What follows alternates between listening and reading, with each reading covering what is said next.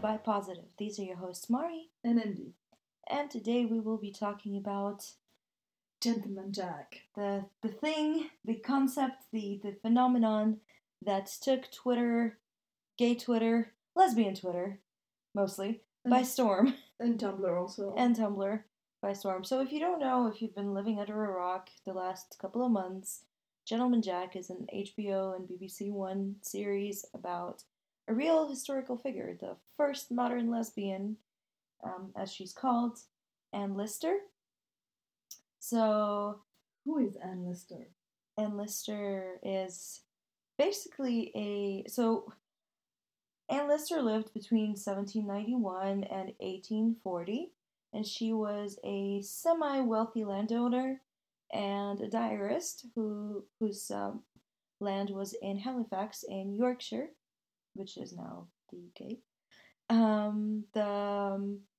The land was the property was called Shipton Hall, and Anne was notoriously known for meticulously writing down all the details of her life.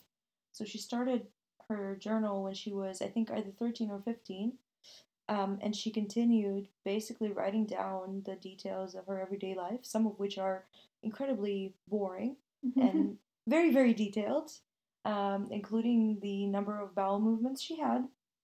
Yeah, she was thorough.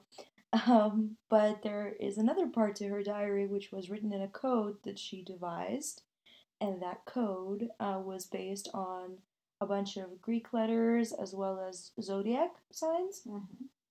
And she used that code to write about the more intimate details of her life, which is how we know that she was probably a lesbian. At the time, the language did not exist to call her that, but that she had affections for the fairer sex, as she would put it herself. Yeah, and couldn't see herself with a guy at all. Yeah, she said, I love and only love the fairer sex, so I think that's pretty indicative of the kind of person that she was. And so those pages that were written in code were later deciphered, much later in the 20th century, deciphered by her last descendant. I think his name was John Lister or James Lister, something like that. He's not important. He had a friend help him out with deciphering the code, and when the two of them realized what was written in it, all the very explicit and sordid details of her affairs with women, they decided to hide it. So the cipher and the diaries were hidden again in Shipton until they were once more rediscovered, and now they were kind of retranslated, and I think translation is still ongoing. And it's not just it's translation and almost a transliteration, but they're still doing it. Not everything has been done, but the code is available to all though. Yes, and you can do it online. There's even a website that translates the code into plain English. So if you want to play around with that, I'll link it in the description to this website to this podcast. And we are also going to put the link towards a podcast there's an interview with the woman who is an advisor on the show, and also has written the book that goes with the show, and she explained how she came to get interested in Anne Lister's life for her master's thesis, and how from there she became a specialist and starting working on the diary and translating and trying to make sense of it, because the language is not always, even in plain English, not always super obvious. It's maybe a little bit complicated sometimes. So how she worked on that, and this part is it's very interesting, but not necessarily our main topic today. Well, to understand the significance of these diaries is you need to know that it was 4 million words, and ended up being 26 quarter volumes, which ended a couple of weeks before her death in 1840.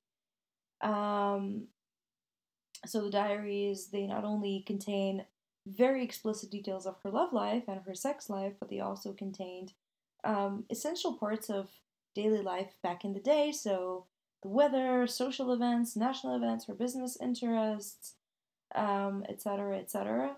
And in 2011, Lister's diaries were actually added to the register of the UNESCO Memory of the World program.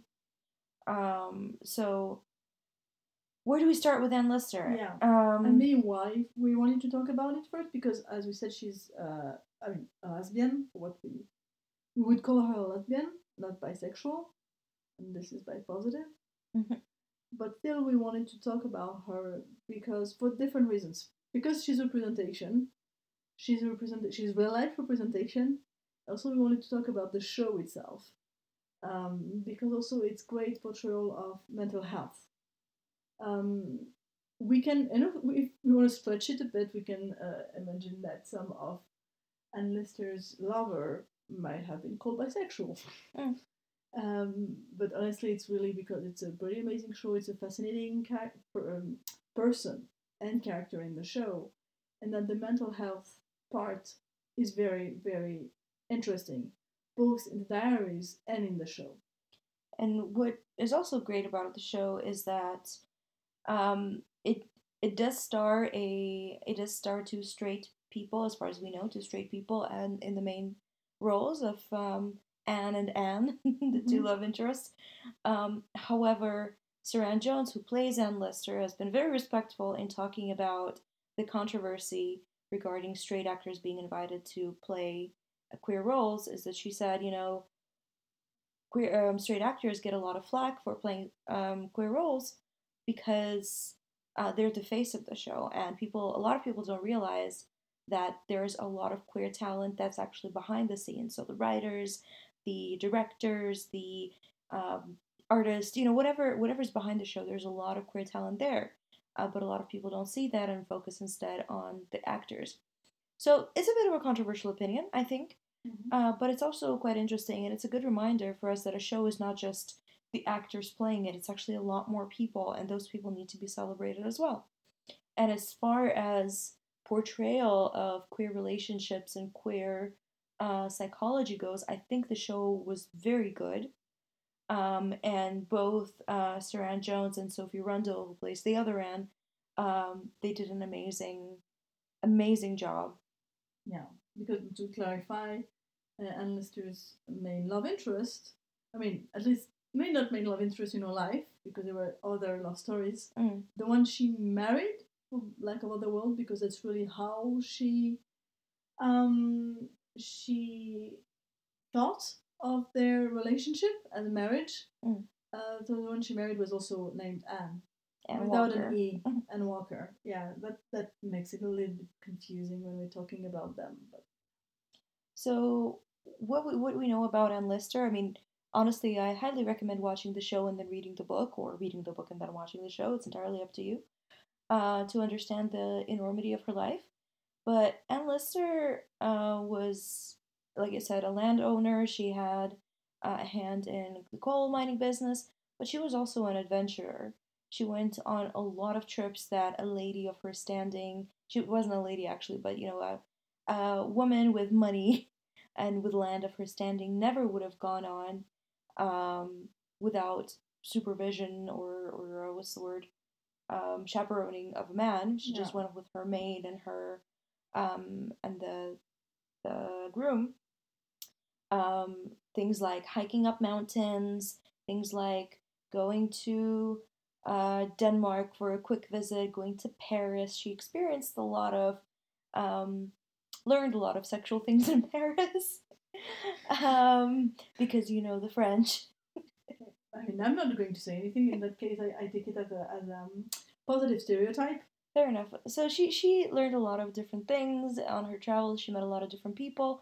From what we know, she had about 11 relationships with women over the course of her life. Most of them did not end well, as you might imagine. A lot of the women she was with, they were of higher standing than her, so they had actual titles or they had more money, and so she kind of tried to insert herself into that life and never managed to Mm-hmm. because people would kind of see her as an oddity. And Lister did not dress in a very womanly way for the time. She would wear, I mean, what we know, because there's only 3 pictures of her that we have, but she would wear masculine clothes. She described herself as quite manly. She walked in a manly way. So she was really this kind of for the time, butch stereotype. Mm-hmm. And so people would kind of, and on top of that, she also wore black. And she wore black for, I think, over 20 years of her life, if I'm not mistaken, after a very long romance of hers backfired and the woman that she was with ended up marrying someone for title and money. And she decided that she was going to wear black to mourn her loss, which is so dramatic. But so you can imagine this woman who is dressed in manly clothing. She wore men's underwear, um, and dressed all in black. She appears at these soirees and completely demolishes every single preconception that people had about women at the time. And so a lot of people saw her as an oddity. A lot of people gossiped behind her back. The name Gentleman Jack is actually a derogatory term that she acquired in her hometown of Halifax. Um, and so the show and the consecutive book actually went on to reclaim that term. And her lovers, especially Marianne, who's like pretty much the love of her life in some ways, Yeah. she called her Freddie. So she had these very masculine traits, including masculine names, masculine clothing. She kind of resented not being a man, not because she had dysphoria, as far as we know. She Yeah. never explicitly talks about this, but we'll talk about it in a Yeah. second. Um, but more because the the the rights of women at the time were kind of abysmal, and which she kind of talks about in her diary a lot, is that as a landowner she believes that she should be able to vote, and Anne was quite conservative at the time. Yeah, she was not exactly the most progressive person. No, she was a Tory and she was not progressive. She really wanted to retain power in the oligarchy, basically. And so she would often tell the people who lived on her land, her tenants, how to vote. And of course, because they were afraid to lose their tenancy, they would vote the way she said. But she really hated the fact that as a woman, she didn't have the right to vote, whereas with the Reform Act, the people, the poorer people, the men on her land, would be able to vote. So you can see that she's, conservative, number one, and number two, really resented the social status of women everywhere, but in Britain at the time, most of all. So let's talk a little bit about her gender expression. Yeah. I mean, because it'd be easy to talk. I mean, to see Mr. as an androgynous or non-binary character, and I think it's very interesting to have representation of a gender non-conforming person, at least in her expression. But what we know about her would make her more of a butch lesbian than anything else, because there's no indication that she ever adopted her gender. But was she able of forming that kind of thoughts at the time? It's another question. Because she invented a lot of things. Her diary is full of not only code but also expressions Mm-hmm. to talk about things that were not named at the time. Sexual things mostly. Yeah, but there's nothing about gender for what has been transcribed. Yeah. So for her, she explicitly stated that she was more comfortable with, well, what we call today topping, than being on the receiving end of another woman's affections, which we discussed before. Before we started recording this podcast, it could be a sign of dysphoria that she didn't really enjoy being touched in an intimate way. At the same time, we need to understand that most of her lovers were women who were not exactly experienced around other women, and women who were, you know, well bred and religious, so they weren't even encouraged to experiment with their own bodies, which she did quite a lot. Um, She was really a free thinker. She was a really free thinker, and I mean, this is going to be quite explicit, so kids, you know what you need to do. Tons of spoilers, but yeah. Yeah, but I mean, this is actually not really mentioned in the show, but she masturbated quite a lot. She fantasized about women that she knew quite a lot. I believe she would call it incurring a cross with someone. So she would basically put down a cross and put down the name of the person that she fantasized over on the top of the page of her daily diary. Um, she experimented with anal sex because she was curious as to how much pleasure, quote unquote, sodomy could bring. Because at the time, you need to remember that men were persecuted and hanged for sodomy, and women weren't. So she existed in this gray area, Mm-hmm. whereas, morally speaking, at the time, the public would have condemned her and potentially persecuted her for her sexual behavior, but because it wasn't explicitly stated in the law that women couldn't be with other women, it was a little bit of a, yeah, she existed in this legal gray area, which allowed her to get away with a lot of things. Yeah. Um, so we need to remember that at the time she was with women who were not experienced, so perhaps she also preferred to top because she didn't want to make them uncomfortable, or she just wanted to get off by herself, which is fair Yeah. enough. Um, But I mean, she's the top. She's the top. Like it's hard to say based on the diaries and what we know of. But also, there are things that haven't been deciphered yet. yeah. So maybe she actually enjoyed receiving also with like the long-term partner that she had, who I hope Mm. with time got more experienced. But yeah, so that was just the point that it might be a sign of dysphoria if we're Mm-hmm. trying to talk about gender identity. But yeah, what we know, she would be probably more she would probably more identify as a butch lesbian Mm. today, gender non-conforming in her expression, but not necessarily in her identity. Mm. But it's nonetheless a very welcome representation, both real life and on TV, representation of gender non-conforming behavior. Yeah.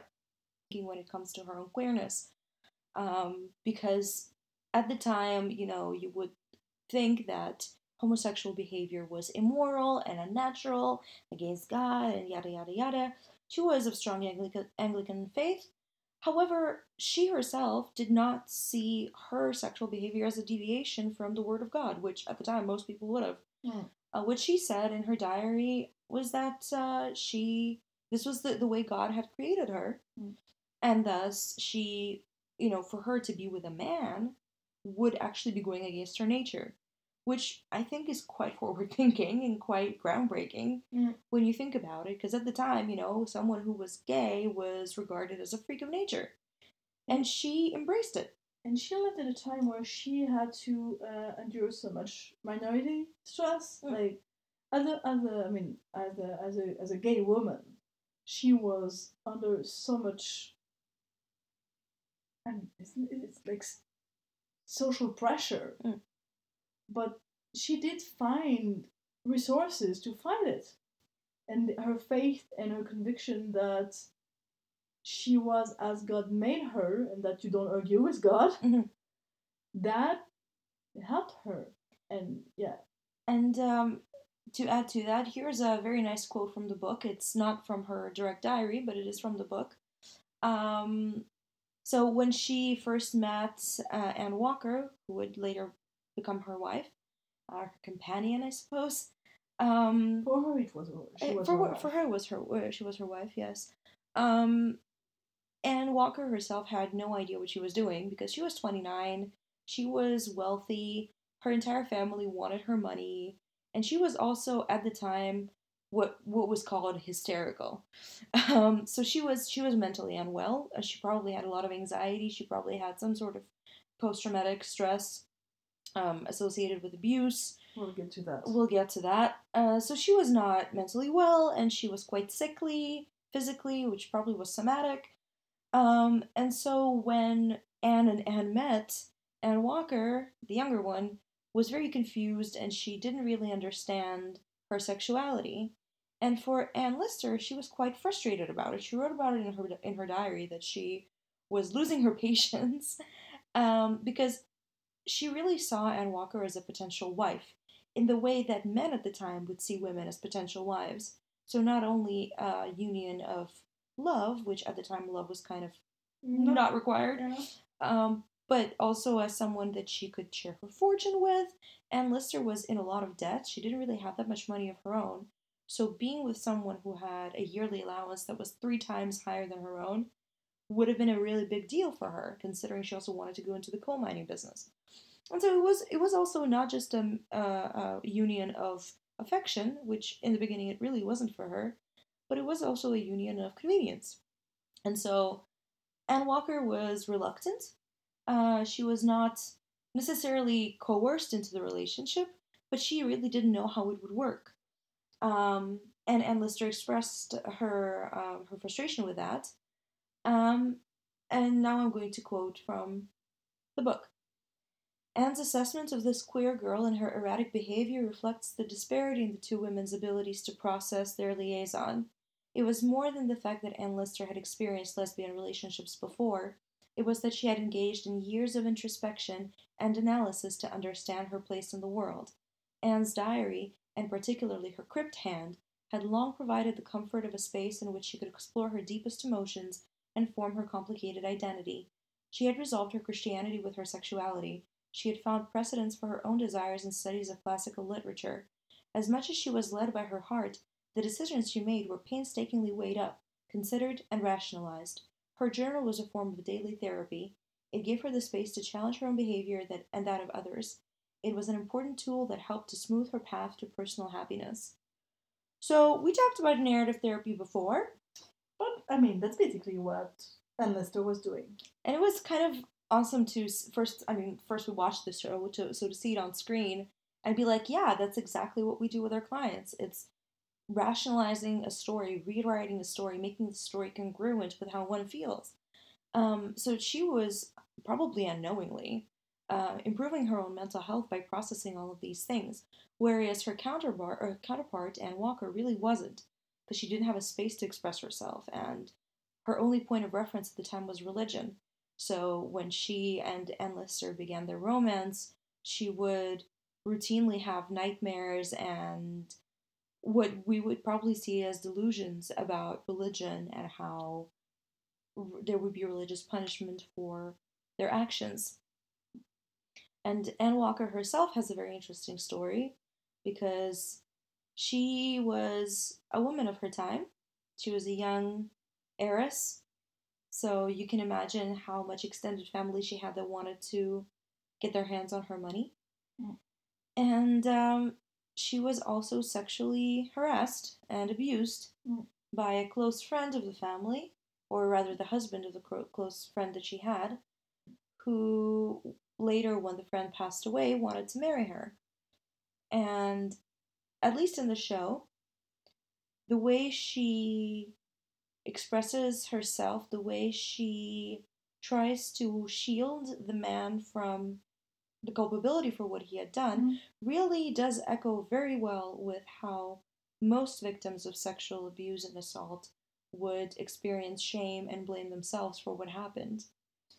And yeah, that's what is very interesting in this show is the mental health portrayal. Um, because you can see on one side Anne Lister, who is extremely resilient, is also a brilliant person who found resources by herself because she was educated and had access to it. As you say in the book, she found examples in classical literature of her sexual orientation. So representation matters. And then she basically used her own her own brand of narrative therapy with her diaries. And she doesn't, even if she's very rational, she also doesn't shy away from her own feelings and emotions because she does express them in the diaries, even though then she tries to rationalize it.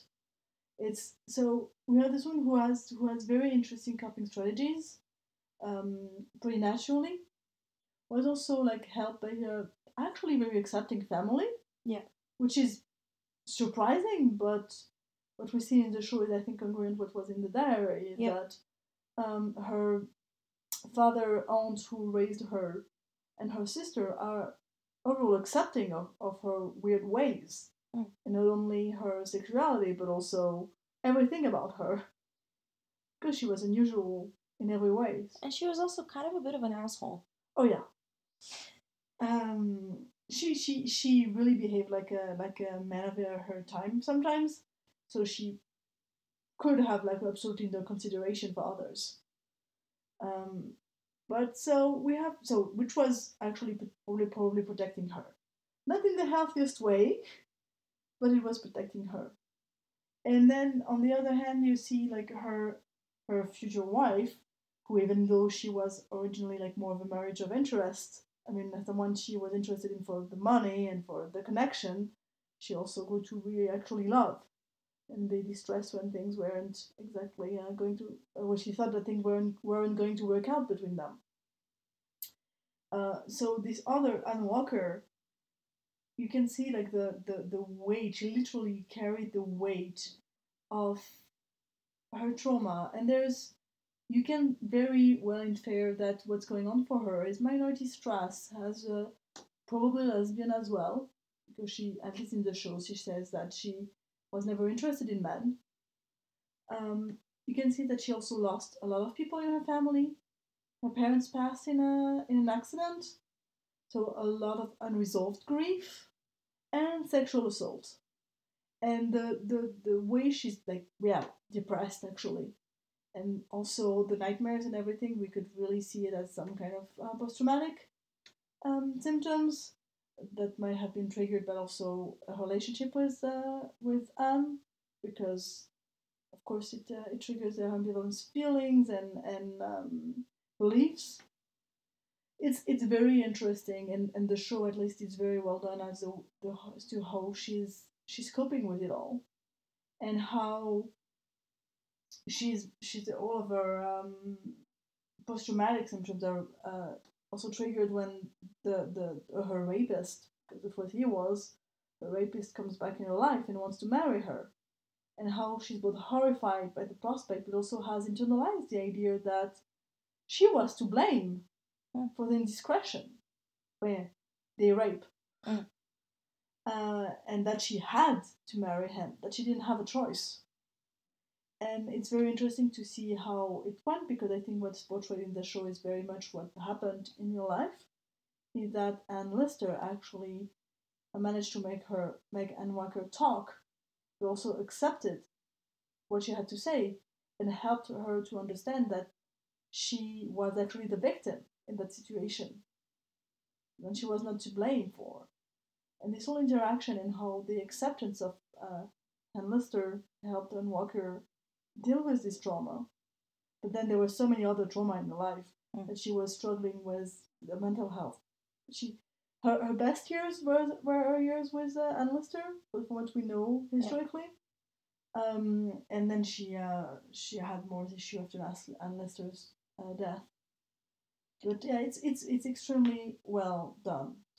Well, before we move on to Anne Lister's death, which is a sad moment because she died at the age of 49, let's talk about the wedding. So why do we call Anne Walker her wife? Because at the time, as we all know, there were no gay weddings.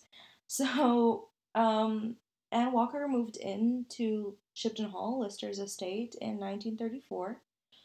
And in the show, which is something I really loved about the show, is that they had this very dramatic reunion after Anne Walker returned from Scotland and told her entire family to stick it.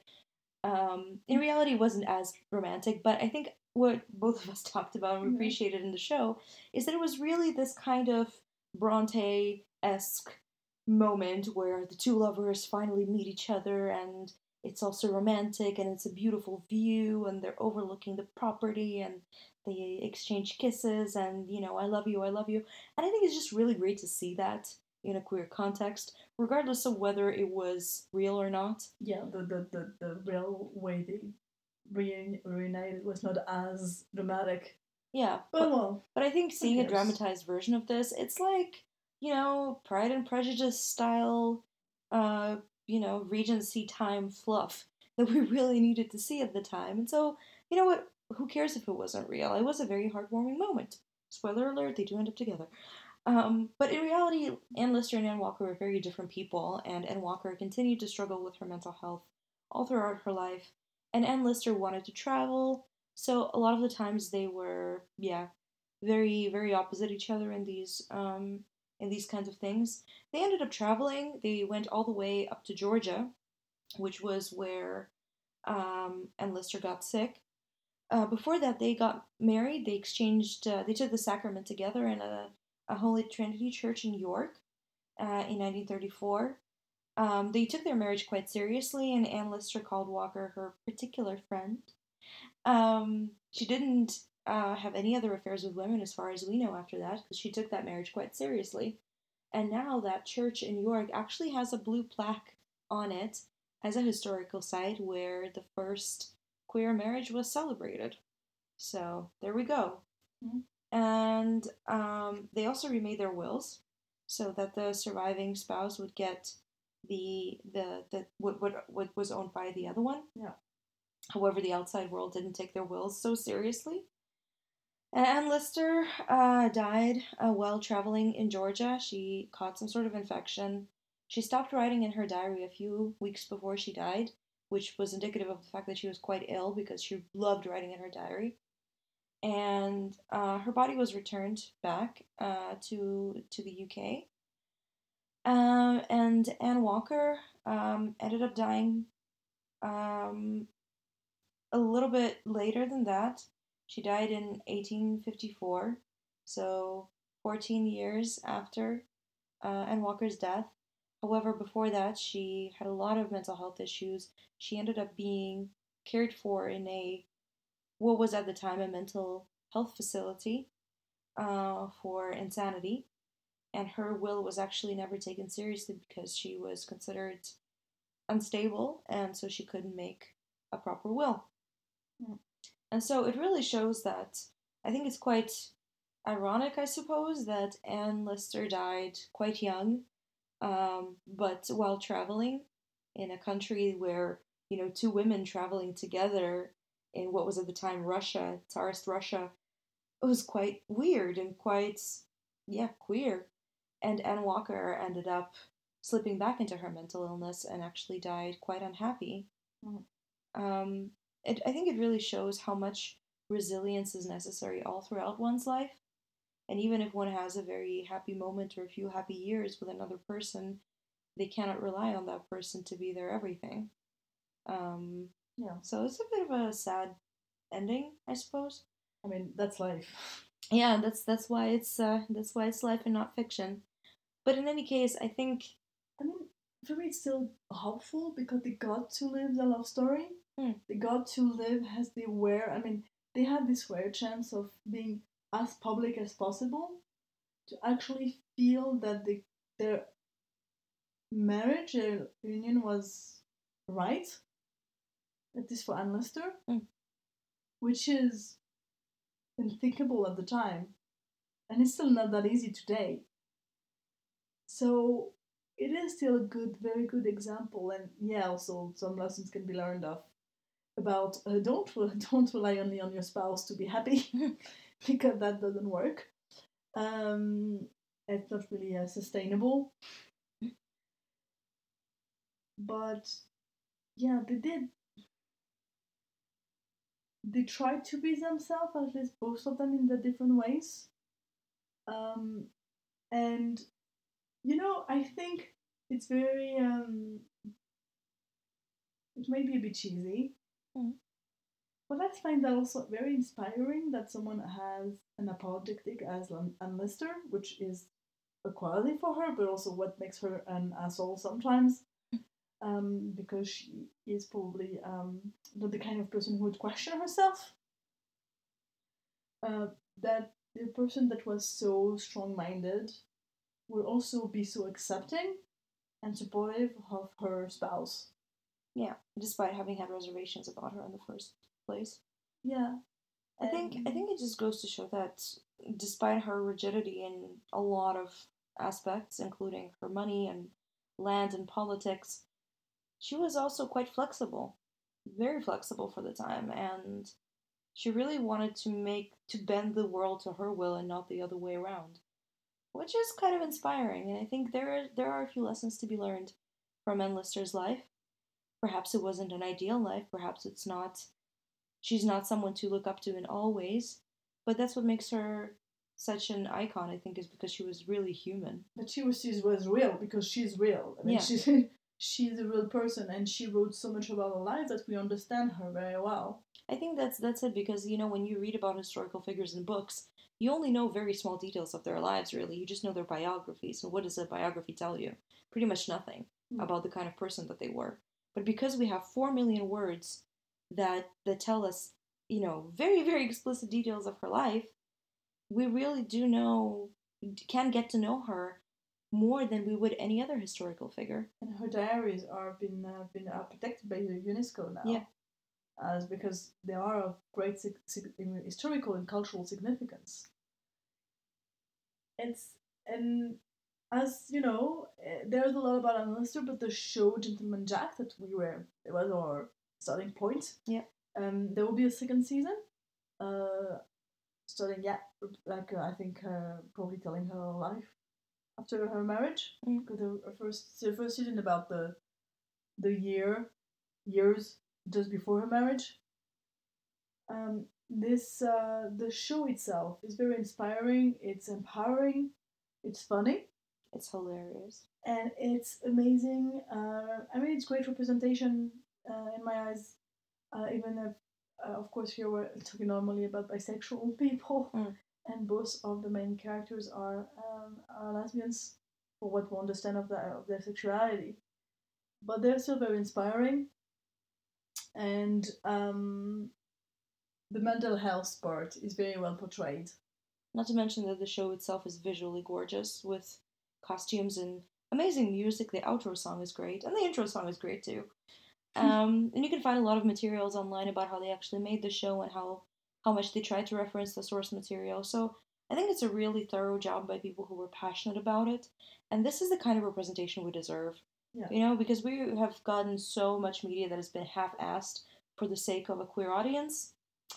It's time for us to have our Regency romance with Mr. Darcy and whatever her name was, because I never actually read Pride and Prejudice. My God, Elizabeth Bennet. I'm so sorry. My God. I love Jane Austen, and honestly, for me, I think it's also why it's so amazing to see this the queer part of it, the queer counterpart of. In real life, it's even better. Jane Austen, but then according to Doctor Who, Jane Austen had a thing with Clara, so. Anyways, go watch the show if you still haven't. It is on HBO, but be aware that HBO has cut out a couple of scenes which involve some lesbian smooching, so look for the BBC One, BBC One version, and take a look at the book as well. The book is called Gentleman Jack, The Real Anne Lister by Anne Cromo, with a foreword by Sally Wainwright. With the creator of the show. So. And and also give you a couple of other articles and resources about Gentleman Jack. And we will talk to you in 2 weeks. Bye. Bye.